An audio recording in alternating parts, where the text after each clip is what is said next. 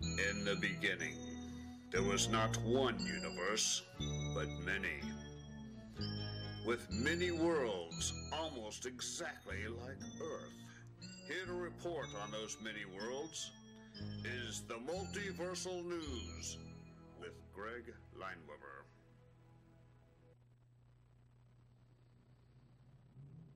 Hello, everyone.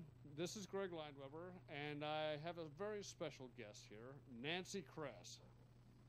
She's the author of many prize award-winning science fiction books, and she's here to talk about her work, how she does it, and some of the stuff that she's working on in the future, and what she's done recently. And of course, I've got many questions to ask her about many of the books she's written in the past because I've read a whole lot of them, including Princess Bells at the very beginning. But let's say hello to Nancy Kress. Nancy, how do you do? Hello, Greg. It's very nice to have you on here. It's good to be here. Well, I guess the very first question I should ask you is, what made you decide to move to Seattle? I married recently, and we had spent a couple years flying back and forth, which is both expensive and inconvenient. So eventually I moved from Rochester, New York to Seattle, which is a much different kind of city, and I like it very much.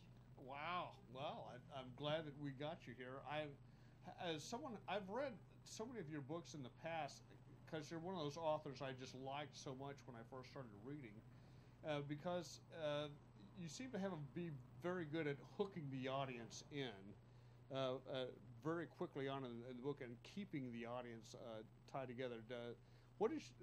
How do you manage to do that? Do you focus on that very much when you're writing the book? Are you trying to tell a tale, or are you keeping consciously in mind how to keep the audience attached, or do you focus on that? I think any writer has to do all of those things at once. Writers, to some degree, are all schizophrenic. We're actually three different people, multi-personality. You're the writer who's putting down the words on the paper and keeping in mind the plot and the flow of the story. You are the character that you are writing about. You become that person. You become almost mystically identified with them. Or if you don't like the mysticism idea, then you can think of it as the method acting, where an actor tries to get into the character. But you're also the reader, looking over your shoulder and thinking, what's going to happen next? And you have to pretend that you don't know what's going to happen next in order to be the reader. You have to pretend that you're not sure what's going to happen next in order to be the character. And you have to know what's going to happen next in order to be the writer. So it's kind of a mental balancing act that's not unlike mental illness. Wow, very interesting. Well, let me ask you another thing. Do these characters, do they ever talk to you when you're writing? Do they ever try to get you to change the story for their benefit? Or for me, one of the best moments in writing is when the character takes over the story and just runs with it. Now, I had a conversation once with Connie Willis, a very well-known science fiction writer, about this. And we were on a panel discussing this very topic. And I said that I love the moment when a character seizes the plot and runs off without my knowing what's going to happen. And she said, wait, Nancy. They can't seize the plot. You made them up. They can't run off without you knowing what they're going to do. You invented them. And all I can say is, although that's literally true, that's not the way it feels. It feels like these people have solidity and form of their own, and that they can take over the writing and you can just go with it. Yeah, I know. Well, that's definitely true, and I've noticed that as an aspect, your characters are always tend to be very complex, and sometimes they struggle with their own minds or their own desires themselves. You can almost feel that in them, and that's what gives your stories a kind of rich context. Well, thank you. I think fiction is about characters. It's about people. I know that not all writers, and especially not all science fiction writers, agree. There tends to be a whole group of science fiction writers that think it's mostly about the nifty idea, or the technology, or the advance in science, or the adventure plot, or the shoot 'em off, head 'em off at the next nebula and shoot 'em up. And all of those things can be elements of fiction, but it has to come down to the people. If I'm not interested in the characters in a book that I'm reading, I don't read it. And if I'm not interested in the characters in a book I'm writing, I stop writing it. It's about the people. Yeah. Well, that I've noticed that the characters are strong in your book, but I also noticed that the science that you put behind the book has a lot of thought to it. That you do have a strong component that pushes the story, like especially in Probability Moon had a lot of physics involved in it, unlike Beggars in Space, which had a lot of genetics and biology put into it. I borrow my physics and I borrow my genetics. I don't Okay. have a science background. In fact, I never even took chemistry. In high school, chemistry conflicted with French 4, so I took French 4 instead, and now I can't speak French or do chemistry. What I do is I research. I read books. For the probability series, I relied very heavily on Brian Greene's terrific books, The Fabric of the Universe, The Fabric of the Cosmos, and The Elegant Universe, and especially his advocation of string theory.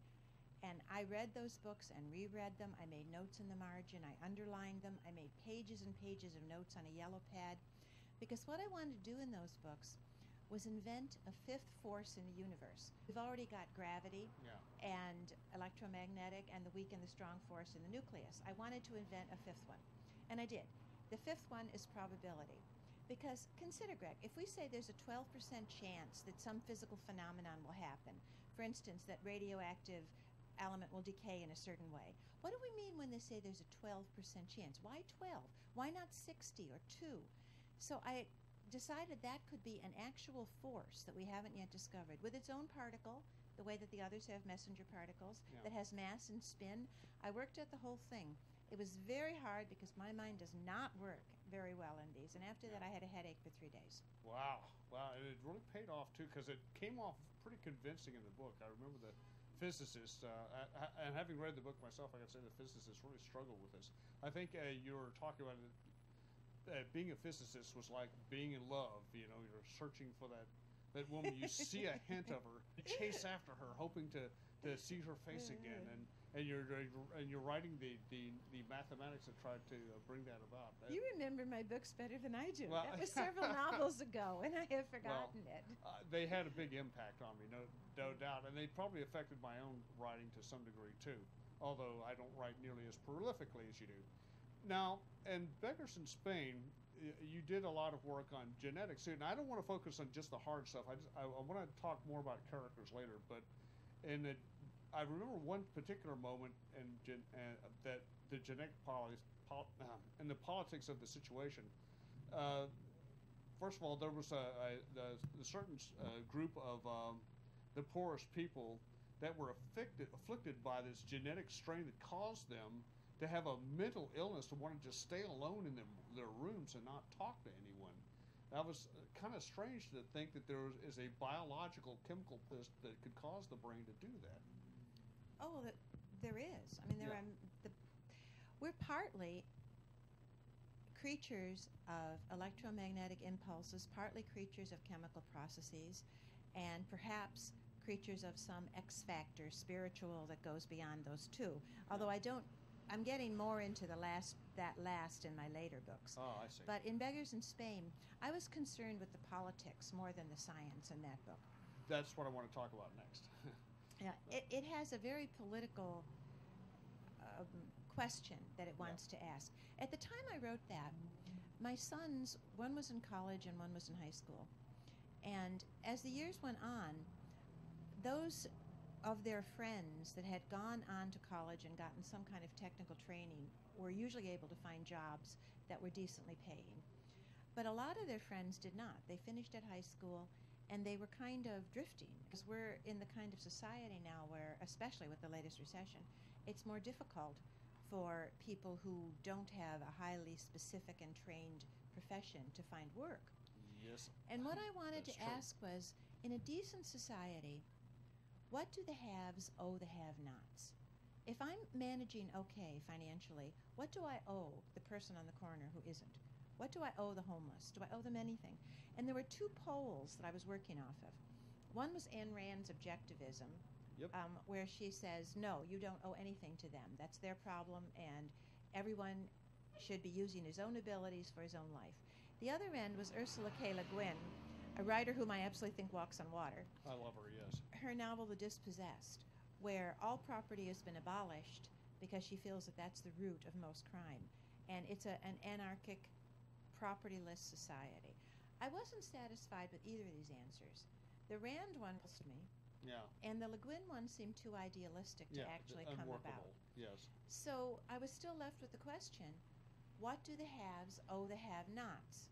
And the Beggars in Spain trilogy is an attempt to find an answer to that. Well, one thing, the striking features of Beggars in Spain that I thought was really interesting was that there was still a democracy, and there were three classes actually, but the mules were part of the middle class. They're very wealthy, but they were out there trying to get votes from people, so they placated the very poor. The poor were given foam cast buildings and robots to take care of them so they could have lives of leisure as long as they got their vote, which was an interesting development because you keep thinking, okay, there's something about the society that's not quite, these people are just being placated. They're not given a chance to educate themselves or something, and I was thinking to myself, well, this could really happen. This is something It that has happened. It's based on Rome providing bread and circuses. But you can also say that it's happening now as well. Yes, in that we have large numbers of politicians, not all, but large numbers, who are interested mostly in securing earmarked projects for their particular areas to keep their people happy and placated, but not necessarily looking overall at the good of the Republic. And you went and took it that further step where robots do all the production work and all the work, and there's no workers anymore. So they're being ultimately placated to an extent that we don't have right now. That's why you have only a small middle class that runs the factories and runs the robots. Yeah. And again, this is something we're also moving towards now as we automate more factories. My father was able, and his father, were both able to work in factories and then moving slowly into the middle class without a college education. Yeah. And able to send children to college, to buy a house, to buy 2 cars, to do the American dream. Now that we don't have this solid base of manufacturing jobs that underlay that economy, that dream is becoming receding farther and farther away from a lot of people. Yeah. And even though I wrote Beggars in Spain 20 years ago, there are parts of it I think that are still relevant. Oh yes, it is very relevant. Now, you received your Hugo Prize for Beggars in Spain, or For the novella version. It was first a novella, and then from a novella it became a novel, and then it became a trilogy because there was more story. I know, it's a fantastic story, and I really did like it for all the many reasons because it was so. Not only the characters had personal conflicts, like Lisha, the lead character, but the society itself was in conflict. The milieu was kind of a weird kind of subtle conflict because it seemed like society was stable in every way, but the conflict was there, just waiting to brew up. We don't like to admit that in the United States we have class conflict, but of course we do. Oh, of course we do. And that's what that book is basically based on. We have little multiverses right within the economy Yes, and we within do. the situation. Just like you have multiverses for your show here. Yes, I do. And my multiverses, I tried to point out the logical extensions of doing something one way or another. In other words, having I have one universe, one parallel Earth where it's a workers' paradise, where everybody's in a union, and work is the workers together themselves decide what they're going to work for, what they're going to make, and who they're going to make it for, which, by the way, might or might work depending on the situation. It's certainly not going to work within the framework of a police state like the Soviet Union. It can't. Police states just simply can't work. But never mind. Let's not delve into politics too much. Science fiction is a thought experiment. It's a chance to set up something, whether it's a different political system, or whether it's an economic question, or whether it's a change in genetic engineering, which is basically what Beggars in Spain is about, and to say, okay, if this happened, if this existed, what would be the implications? What would be the consequences? And what does that say ultimately about the human condition? Now, let's talk about some of your recent books, because I haven't had a chance to read them, and I know that you want people to buy these books. Do you carry out more of a political background for some of your other books that you're... Not so much. Steel Across the Sky is my most recent science fiction novel, and it deals with aliens and also with genetic engineering. The basic setup is this. Aliens come to the solar system, build a base on the moon, and announce that 10,000 years ago they committed a terrible crime against humanity, and they are here to atone for it. However, they're not going to tell us what it is. Oh. What they wanted to do instead, they want 7 teams of 3 young people each to be taken in their spaceships to other colonized planets to observe and then come back and report on what this crime was and what the consequences are. The aliens are figuring if we have our own people actually see with their own eyes, it will carry a lot more weight. Oh, I see. However, they get millions of applications all around the world. Well, of course. I'd like to do it. Of course. I want to go see what the big crime was. Would you volunteer to get into an alien spaceship and go somewhere else? Not positive you'd ever come back. Hey, Darren, you want to go to another planet and report on the Multiversal News? I would love to go to another planet and report on the Multiversal News. Okay. Unfortunately, I'm working with the street right now. Yeah, well. Not only that. And the audience. Okay. Well, they get to bring back some small artifacts. But however, they don't see what they expect to see, and when they come back, things don't work out the way they expected. Oh. And I'm not going to tell you more than that because I think you should read the novel. Well, I'm going to. Now I'm intrigued. And I want to know what this crime was and how they could get away with this for so long. Well, 10,000 years ago, we were just roaming bands on the savannah. It isn't like we could put up much of a resistance. Right after the Ice Age. We had hardly any technology, yet we had those pyramids built. Now, later than that. Does this crime have something to do with how those pyramids got built? The pyramids are later than 10,000 years ago. Are they? Yeah. No, there's some dispute about that. I've read some it has nothing to do with them.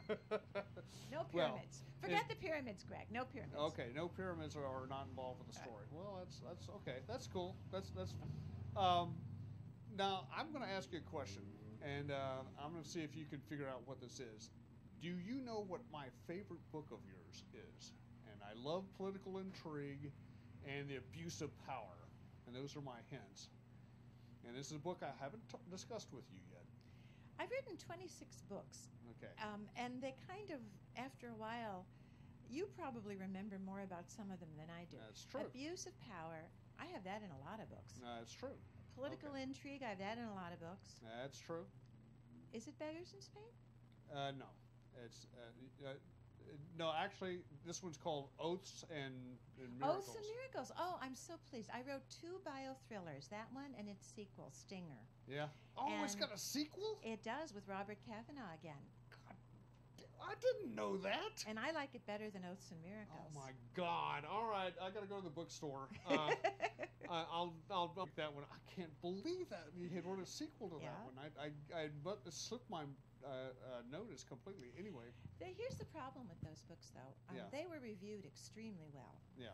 But they're thrillers. They're not really classic science fiction. They're thrillers. But they're because close, my though. name was on them, they were shelved with the science fiction. Yeah. Science fiction readers were not happy because they wanted aliens and spaceships. Ray guns, Thriller whatever. readers never found them because they were in the science fiction section. Yeah. And this is a problem with contemporary publishing for writers. We get put in little boxes, and then you have to stay in your little box. Well, it had your name on it, and I'd already liked Beggars in Spain. When I read this one, I was so impressed with it and kind of scared, too. Well, go read Stinger. That one is supposed to scare you more. Yeah, even. well, okay, let me briefly tell the audience about what I got from the book. This is really cool.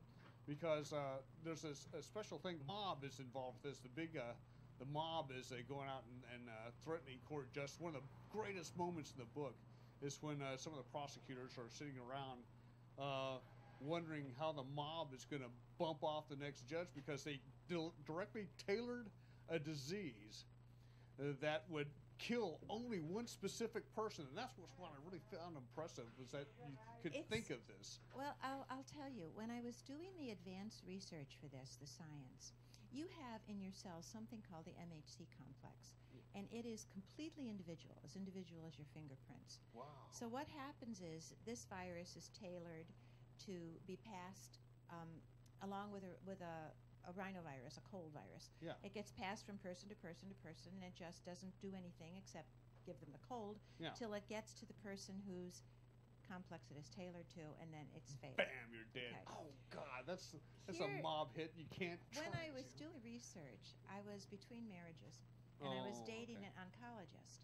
Oh, And I okay. said to him one day, would you look at these notes? This is before I wrote the book. Yeah. I said, I'm going to lay it all out, and I want you to tell me if I'm making a fool of myself. I just want to Yeah. show you what I've done, the research on the cells and how I think this might work and how it might be transmitted and what the vector might be for the retrovirus.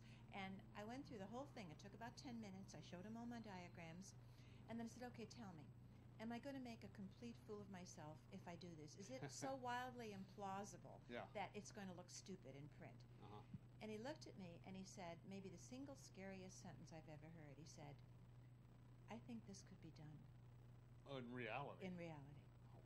Oh, good. You just went ahead and gave the mob this great idea on how to kill Well, us as all. you know, the mob is not usually into biotech firms. One of the reasons that the FBI Not in yet. this book is interested Well, they is weren't because before you gave them the idea. it's out of their usual field of expertise, which Yeah. tends to go towards drugs, extortion, prostitution, and the gambling. easy stuff. Yeah, it doesn't tend to go towards biotech firms. Well, first of all, I got to hire a biotech guy, have him do the stuff, then threaten to kill him if he doesn't. Don't give treat- away my whole plot. Well, okay, sorry. Yeah. Oh, I'm sorry. Well, my apologies, folks. Disregard what I said, and please, members of the mob. I was just kidding, okay? And Forget about it. Yeah. Okay. All right. You're not in with them, are you? No, but my mother was Sicilian. Oh, really?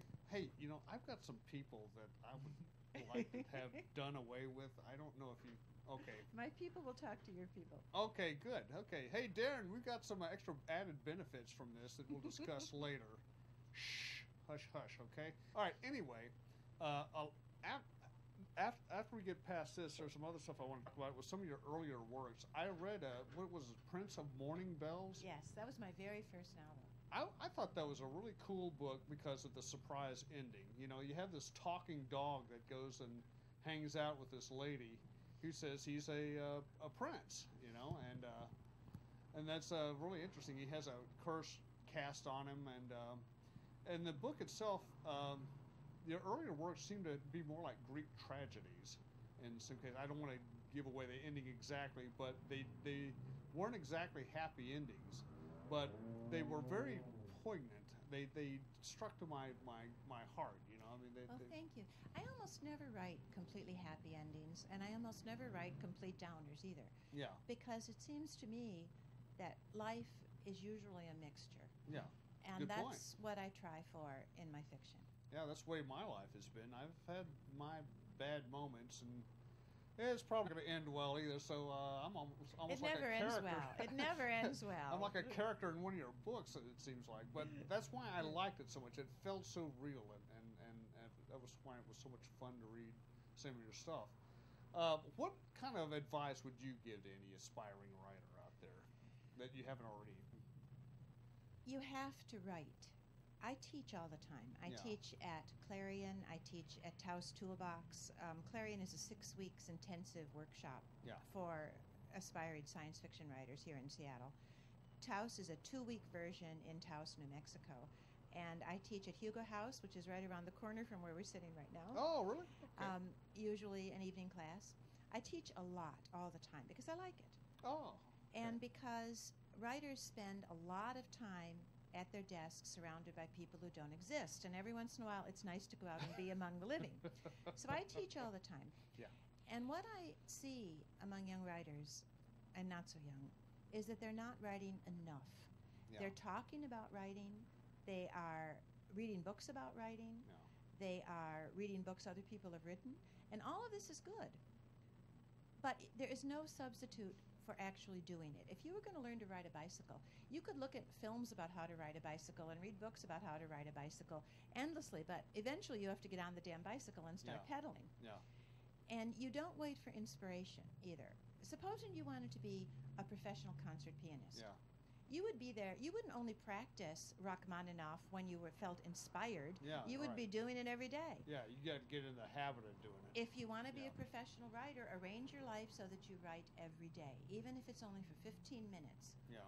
And even if you write something that you think is pretty much crap, you write it anyway, because that helps. Even if you're writing something that doesn't think you're ever going to be able to do anything with it. And I've done that before, believe me. Well, the problem there is the decision that it's crap. Maybe it is. Yeah.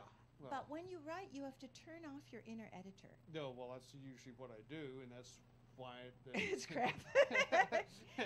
Yeah. Well, no, that's not a bad thing necessarily, because the only time I can find out if it's good or not is if I let other people read it, and then when they don't get back to me, that's when I know it's not any good, because they couldn't finish it. Well, that's the ultimate test for all of us, is the other readers, starting with editors. Yeah. Now, if they come back and say, that really wasn't all that good, that's a lot better than not hearing anything at all, because at least they're the reason they're coming back. Because whenever they say it wasn't really all that good, there's always however, there was that one thing that made me want to get back and talk to you about it, obviously. But I don't know. It all depends. Have you ever written something yourself and had to put it aside because you just couldn't make anything out? Oh, my God, yes. Like everybody else, when I started out, I sent out stories, and they came back with form rejections, and I sent them out again, and they came back again. And this went on for a long time. Wow. And even now, I will have editors, not usually short fiction anymore, but they'll reject novel proposals, or they won't like the opening of a novel. A novel is a big gamble for a publisher. Yeah, especially when you Although spend all that time ebooks are on starting to change this. Yeah. Oh, okay. All right, now that we've had our lesson in writing, there's one book that I've always wanted to ask more about, and that was Alien Light. This was another example of a well-developed alien species, not so much for their biologicalness, but they were so alien in their attitude and behavior, and their inability to understand the humans. The humans themselves act in remarkable fashions under stress that the aliens put them into. Which the aliens in that book, which was my first science fiction novel as opposed to fantasy, have very little genetic diversity. Yeah. They are essentially almost all the same. And as a result, they don't have a lot of inventiveness, because what one person has thought of, everybody else has already thought of too. And their society, the only reason they got as far as star travel is that they've been around much longer than we are, because they evolved around a cooler star. So they've been around much, much longer. But they are astonished that we would fight with each other. They are astonished by the phenomenon of human violence, because they're not violent against each other, because they're all the same. It would be like being violent against your own arm. Yeah. So they come to Earth and try to set up a situation, an artificial situation, where they can study two cultures in conflict, because they don't understand us at all. Our psychology is completely baffling to them. And it's really interesting how that starts to break down, too. It does. And in unexpected ways. So I suggest you, if you want to see how that happens, read the book, of course. We don't want to give away the surprise ending, which, I can't seem to remember the ending to that one very No, well. that is not good. When you can't remember the ending to one of my books, that is a very bad sign for the book. Actually, no. I enjoyed that book thoroughly, and I wouldn't read too much into that. I had to make room for some Dallas Cowboy football scores, I think, at one point. The important stuff. Well, yeah, that, and I don't know. I don't know how my mind works, but yeah, there's sometimes I forget things or not. I really don't read too much into this, please. Do you have a sequel? How much time we got left there? It's about 20 minutes. Oh man, we got lots of time for me to pick your mind about old stories. Now, what is it that you're working on right now? I'm working on a YA science fiction, young adult science novel set in the very near future, and it deals with a bizarre reality television show. And I'm not going to tell you what the bizarre show is, or what the characters do, or how they get involved in this. Not even a little bit? No. It's called Flashpoint. Okay. And I'm on the third draft, so it's not done quite yet. Okay. Well, that doesn't leave us very much to talk about. Now, let's see, you have another book that comes before Steal Across the Sky, and I didn't read that one either. What was the name of that book? Well, the one immediately before them was a collection of short stories. Nano comes to Clifford Falls, because I published 4 collections of short stories. Okay.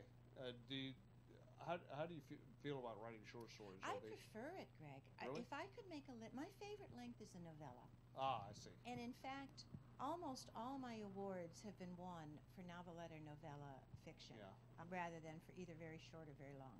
And there's a reason for this. A novella, which is somewhere between roughly 20 and 40,000 words, is long enough so that you can develop a different environment or a different world or a future. But it's short enough that you only need one plot thread to go through. You don't need a lot of subplots. And in some ways, it's the perfect length for science fiction.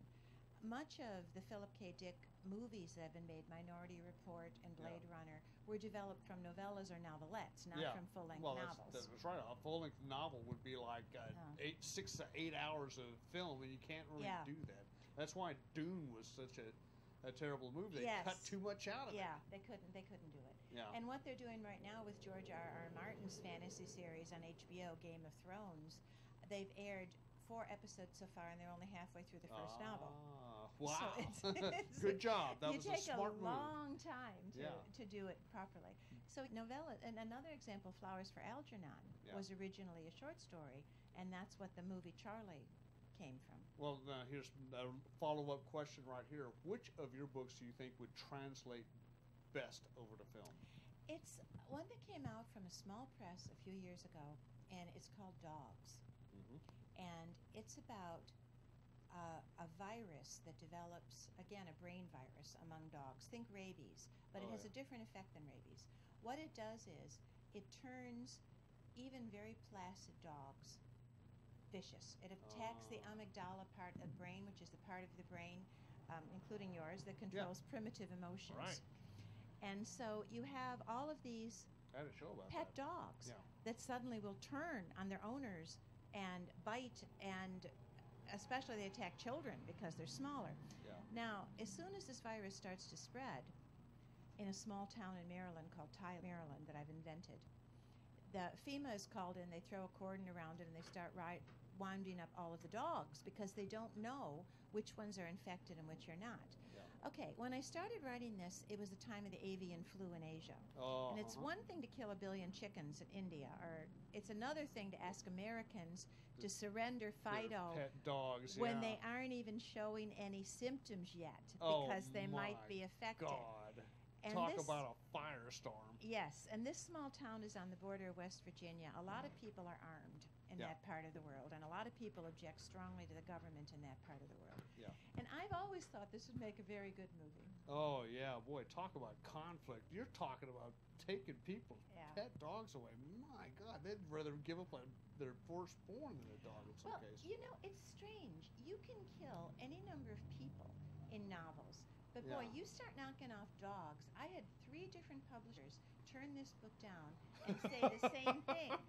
They said, we really like this, but the content is going to offend dog lovers. We can't publish it. And you want to make a movie out of it. I said, you can wipe out entire towns worth of people, and you can't touch Rex. I know. And they said, no, you can't. That's people feel I was very getting strongly discouraged about about this, and my son had a suggestion, not very helpful. He said, well, why don't you make the virus transmitted by gerbils instead? Yeah. But, you know, rounding up and getting rid of the gerbils just doesn't have the same impact. Yeah. No. So when you did your research for the book, you studied the amygdala of animals and people too. I had a show about that where in an alternate universe where the amygdala was the whole brain, but the amygdala itself diversified to create the different portions of the brain. But these are the peace-loving dinosaurs that created the amygdala developed and grew and grew and grew in size and began to diversify itself within itself, and they became so peaceful that they didn't have any really. There's no focus for an amygdala. Now, also, this relates to a scientific discovery they did in England. A talk show host in England dared the scientists to do some comparisons of conservatives and liberals to see how what their brain differences was, and he was shocked to discover that with conservatives they had enlarged, bigger amygdalas. And I talked about I know. Insert joke here, folks, and you can talk about it. I think I'm not going to touch this topic. I know. Well, this just goes to show you, Republicans are all a bunch of fearful Nancy boys. That's what's driving the Republican Party. Now, see, you feel you can say this because we're sitting here in a van on Capitol Hill in Seattle, which is in bulletproof glass case. It's a very youthful and very liberal area, and therefore he feels safe in doing this. Yes, that's right. Now, you go on over to Kirkland or Bellevue and say the same thing. I would, but that's because I'm crazy. Better yet, you go over to Spokane in the eastern part of the state. I know. I'll get chased out of that town like they chased me out of Texas. Okay, well, anyway, I don't want to dwell too much on this. It's a fun topic to talk about, but, you know, what's really fun, the funnest thing about science fiction is doing the research and learning something about genetics and the brain and physics and stuff. Do you find that to be kind of fascinating? It's interesting to me, but it isn't for me the most fascinating part. Again, we started the interview, and I'm going to loop back to it by saying that the characters are more interesting to me. That is fine if you want to talk about that. But I do the science. I do it as carefully as I can. Although people who read science fiction for the science, once my daughter-in-law said to me what may have been one of the scariest sentences I've ever heard, which is, you know, all the science I know I learned from your books. Uh-oh. And I said, Jamie, you realize, Jamie, that I make some of this up. A lot of it up. You know? Oh, man, that is scary. Yes. I would hate to think people would like be studying science from my movie Hookers in Space. That would be a terrible way to learn about science. But no, unfortunately, I didn't have a whole lot of science in that. Now, how do you do research for characters for your characters? Is this something that just wells up inside of you, or the science I can research? I subscribe to those magazines that are aimed at the layperson, and I talk to Discovery, scientists. etc. Yes, and I talk to scientists. I collect microbiologists the way some people collect butterflies. Yes. I can call them up or send them an email, and that's what I'm trying to do on the show. I'm trying to get more scientists to come on the show to talk about this, so I can. Have you considered pinning them to a board like butterflies? Maybe that would help.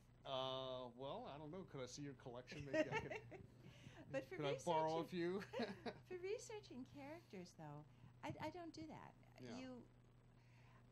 To some extent, every character a writer creates is some aspect of the author, because all you really have is what's inside you. That's a big statement coming from you. That's sort of like you're bragging a little bit. No, everybody has them. If you're going to create a murderer, for instance, you've never committed murder. At least I hope you have never committed murder. Not that anyone knows about. But you've been mad enough, angry enough to want to kill somebody. Absolutely. And what writers do is they reach in for that part of them that was that angry in order to create a murderer.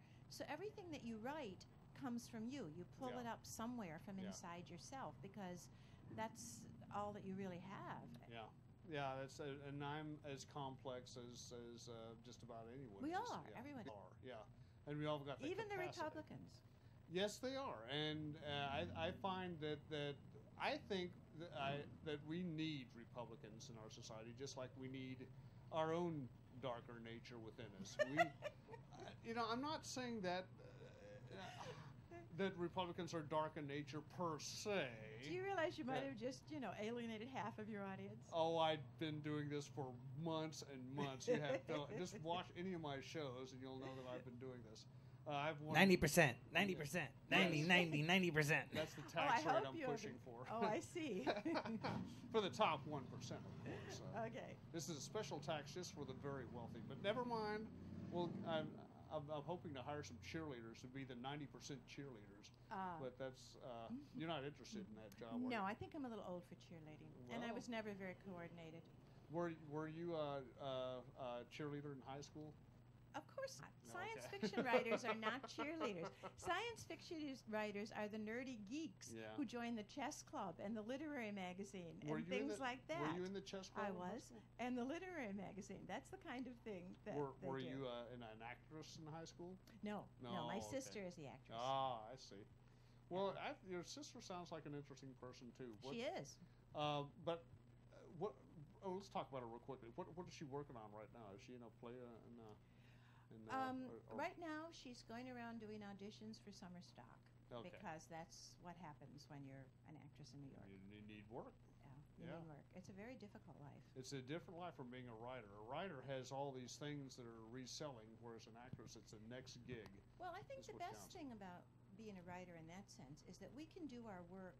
We don't need permission to work. Yeah. We then have to sell it afterwards, but we can do the work. Kate, my sister, can't work until somebody hires her. Yeah, I know. Until somebody like us gives her a job. Like we write the scripts for her to act, and well, not you particularly, but writers in general. We create the stories that the actors act in. I've met a lot of really great actors from having tried to produce movies and stuff before, and I'm always gratified when an actor can bring one of my characters to life so well.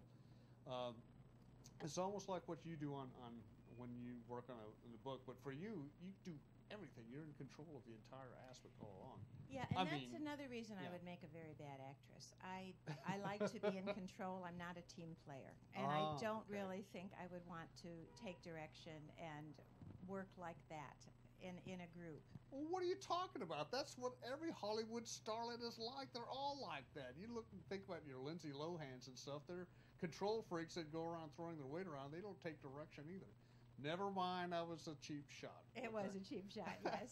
She was very good. And the movie that was based on, it was the only thing I saw her in, on Garrison Keillor's Prairie Home Companion. Oh, she's got a lot of great talent. I saw her in Freaky Friday, and I was amazed that she could be the mom for that brief amount of time. I didn't see that. Oh, yeah. Well, she takes the place of, she has, the soul of Jamie Lee Curtis goes into Lindsay Lohan, and Jamie Lee Curtis starts to act like Lindsay. And I think Lindsay did the better job of acting in that part. I love movies, but I don't like most science fiction movies. Yeah. That's interesting. And the reason I don't is they always go for the flashy effects. Yeah. And they ignore both character development and, more important, they don't make sense. Yeah. Oh, that really pisses me off too. Yeah, I agree. Moon, although I thought the acting was good and there was a lot of money spent in creating this, it's a stupid plot. Nobody is going to, in order to get somebody to do mining on the moon, create clones and false videos of their family on Earth and then jammers up there so they don't see the real thing. It's a lot of work. You hire 3 guys and give them hazard pay. You would get all kinds of volunteers. Or enslave them. It's a stupid plot. You don't even have to enslave them. Give a couple of construction workers hazard pay and they'll go up and do it. Oh, hell yeah. It's a stupid plot. Yeah, I know. There's a lot of real... You see this in science fiction a lot, that's true. But there is good, well-written science fiction. They don't film a lot of it. No, they don't. That's why I would recommend Babylon 5. There was some definitely good writing there and great character development, too. When you see the characters in action, some of the aliens, I think you'd be impressed. But don't take my word for it. I mean, if you don't want to watch it, that's fine. I should watch it because I missed it. You did? Well, it starts off pretty well. It doesn't really take you in as fast as like one of your novels might. If you give it a chance after about 4 or 5 of the first series, I think you'd be impressed. In the second and third year, the ball really starts rolling and the overriding arc starts to take over, and it really picks up a lot of steam. Okay. But never mind. This right here, this setup is very science fictional. Oh, this thing. I don't know if the people watching this show are aware of how this works, but Greg and I are sitting here in a glass-enclosed van, which is parked on Capitol Hill in front of Dick's Hamburgers. And everything we say is being projected on a television screen that's visible to the public. And I think there are loudspeakers out there projecting what's going on. That's right. So what we are is we're sort of circus animals in a glass cage here. Very hot cage, well, the too, people are out there wandering by, looking in and saying, what the hell's going on in there? It's a very science fictional setup. And don't forget, we're streaming it live over the internet. And we're streaming it live over the internet. It's kind of like a sociological experiment to see if we can be driven crazy from the I have to say, I've never conducted an interview like this before. Thank you. That really pleases me. This is the most science fictional setup I have ever done for an interview. Oh, I wish I could have had some of the video. You should really see what the production booth looks like up here. You'd probably think it was like a spaceship with all the screens and monitors and levers and knobs and buttons. Wow. Yeah, I'm really happy with the way Darren has developed this show. We used to be in a studio down underground, and for a while we were on top of his house, of his apartment complex. We've been to a number of different locations, but this is the best setup we've got yet, and I'm really kind of excited about the plans that he's been talking about in the future, which we will discuss on every year on Labor Day. I bring Darren up here, and I talk with him about the production of the show and what he does. And he works for me, but at the same time I'm working for him. It's kind of a weird kind of relationship we have. A symbiosis. Yeah, it very much is. Speaking of, we have on our relationship about 4 minutes before we have to go. Oh, okay. And plus I owe Darren some money. Money. 90%, 90%, 90%. Oh, Darren gets 100%. How come I don't get any money? Well, because we're not David Letterman yet. Okay. Yeah, once I start attracting a big audience, and I will pay you. I'd be more than happy to. This has been one of our best shows here. It's been very interesting talking to you about your characters. I got so many more questions I'd love to ask, especially about Princess Bells. Is that the name of it? Prince of Morning Bells, the first one. Prince of Morning Bells. Yeah. I'm sorry, I didn't get the title right. Now, how did the idea for this book? This was earlier in your career. It's a novella. It's a short one, but Well, it's two things. The style, which every single reviewer noted, is a pastiche of Peter Beagle, The Last Unicorn, and A Fine and Private Place. love that book. I think they're wonderful books. Yeah. And I was trying deliberately to create a Beagle-esque style, because this is how beginners learn. You try to write like the people that you admire. Yeah. And so that's where the style came from. The story is, in one sense, autobiographical, even though I was only in my 30s when I wrote it. Because what it is it's a person who's looking for the heart of the world, the meaning of life. And she tries science, she tries religion, she tries marriage, and none of them quite manage to create the meaning of life.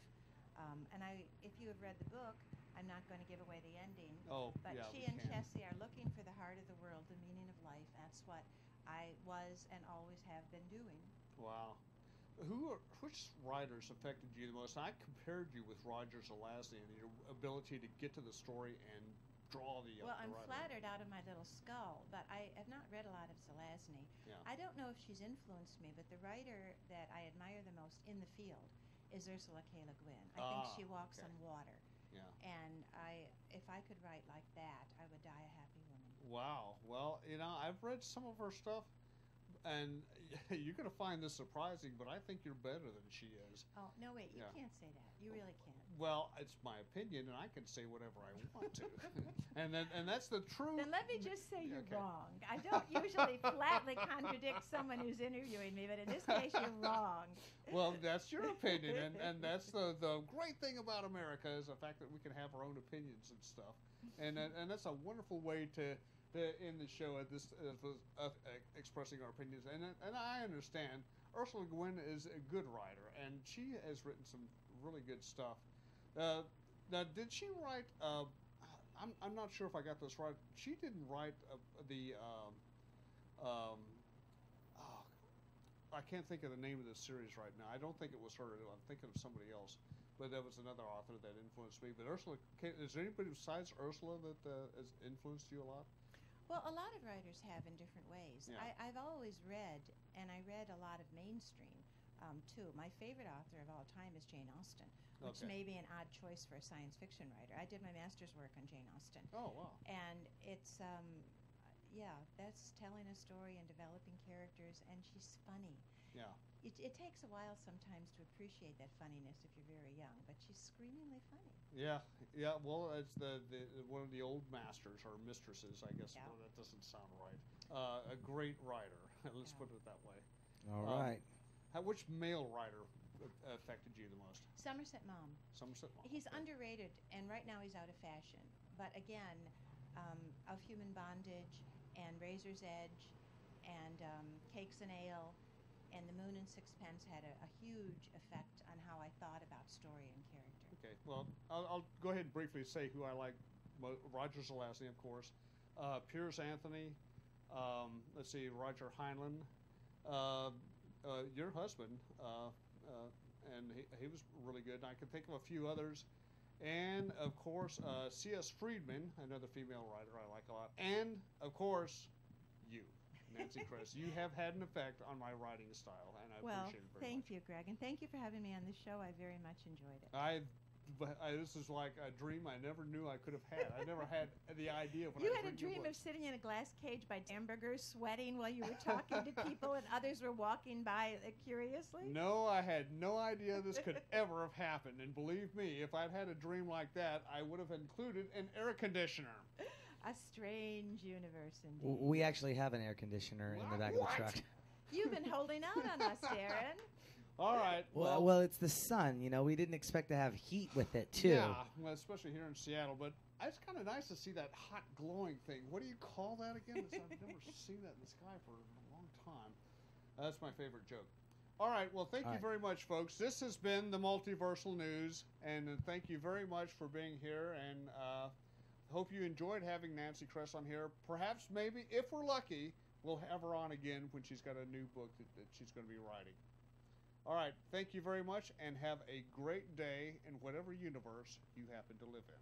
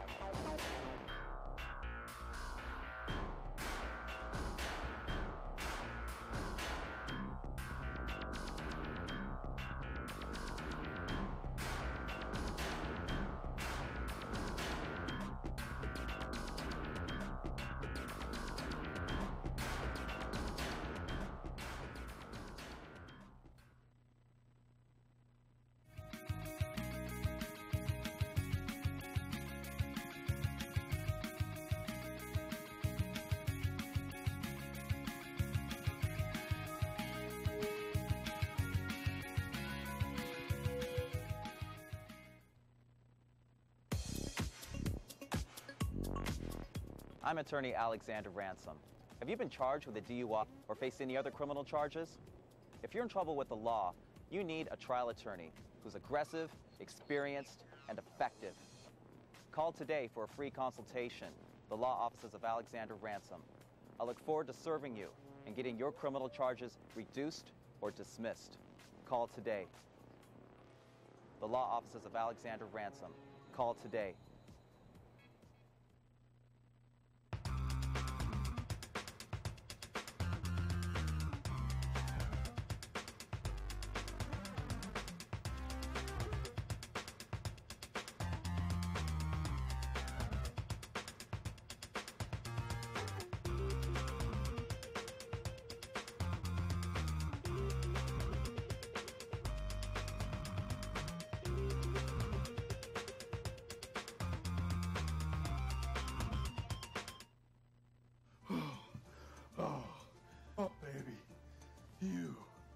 are the best. You are the best. You're so strong. You're so strong. So much support.